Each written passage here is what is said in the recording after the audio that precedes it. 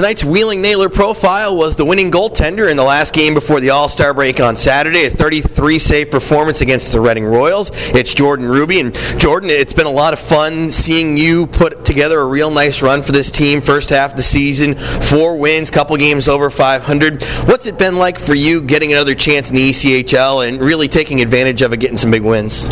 Obviously, I just feel grateful. I'm happy to be here, but also wanting to make a good name for myself. And as I get older, I know the clock is ticking, so I want to make the most of it. And I love the game, and like I said, though, I want to play well and make a good impact and a good name for myself in this league.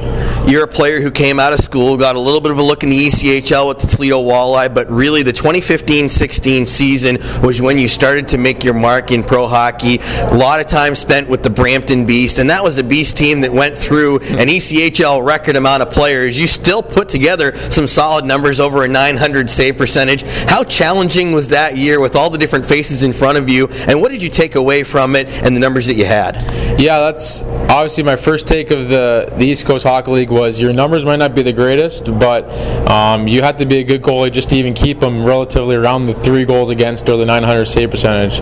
So yeah, I mean, my numbers were different from college, but mentally and physically and just the way my game was going, I was really impressed and happy with how I was improving. But yeah, when you then on the other side, when you have so many different players on your team, it's tough to gel. And we joke about like here, like with the Wheeling Nailers and any team in the East Coast, it's you got three teams. You got Wheeling Nailers A, B, or C. If someone A is like everyone's in your lineup, B is there's half and half, and C might have been a little bit of the Reading game where you're calling up a guy who hasn't skated a bit. Guys are getting call-ups. You don't have your team, so you got to find a way. And every team in the East Coast Hockey Leagues have to do it, so you have to try to battle through it. But it's tough.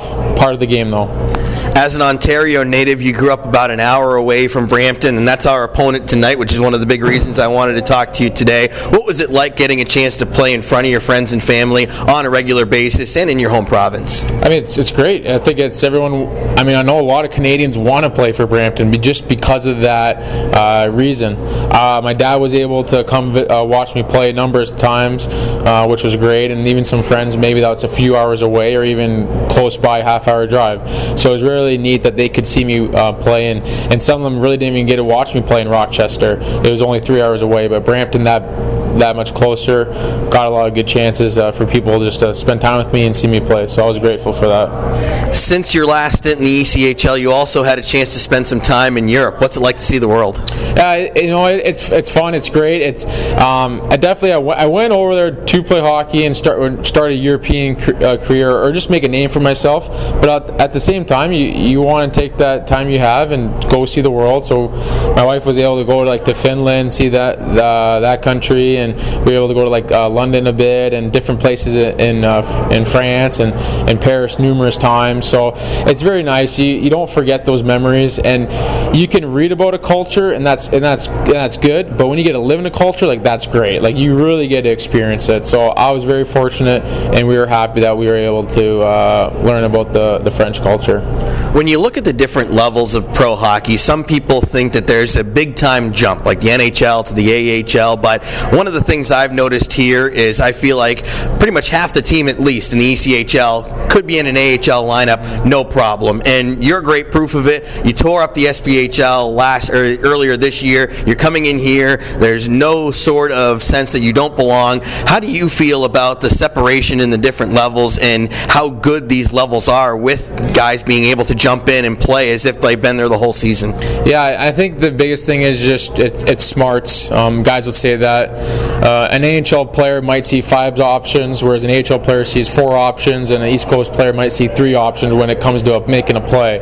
But what they're really close at is their skill.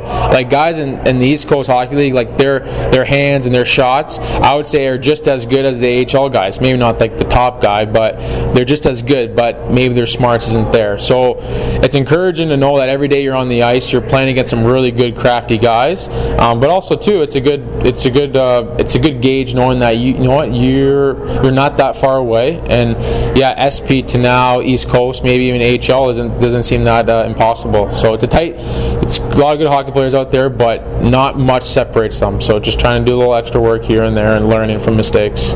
First half of the season, you guys are right in the thick of this race. You've got a big 6-game homestand ahead of you. What did you like from the team in the first half, and what do you want to see continue, if not improve, as you play these next 6 games at home and a chance to make up some ground in the Central? Well, in my head, it's simple. What's great in the first half is seeing when we score first, we usually win, and we have been great at the power play. And honestly, what I think we needed to get better at, and we have been doing it the last few games, is we've been getting up the first goal, but we've been coming back to win games. And I don't want to give up the first goal, but learning how to come back after you give up the first goal is finding a way to win is what every good team needs to find. And I think we're on that path, inching closer and closer, but we got to just keep that up. What are you enjoying about your time here in Wheeling, whether it's the team that you're with on the ice or the fans? You know what? I've been slowly getting to know the fans a little bit when I've been in the stands, or maybe the Booster Club when they're visiting, watching us play. The town is nice, simple, blue collar. My wife and my family and I will just go out walking by the Ohio River, so we like that scenery.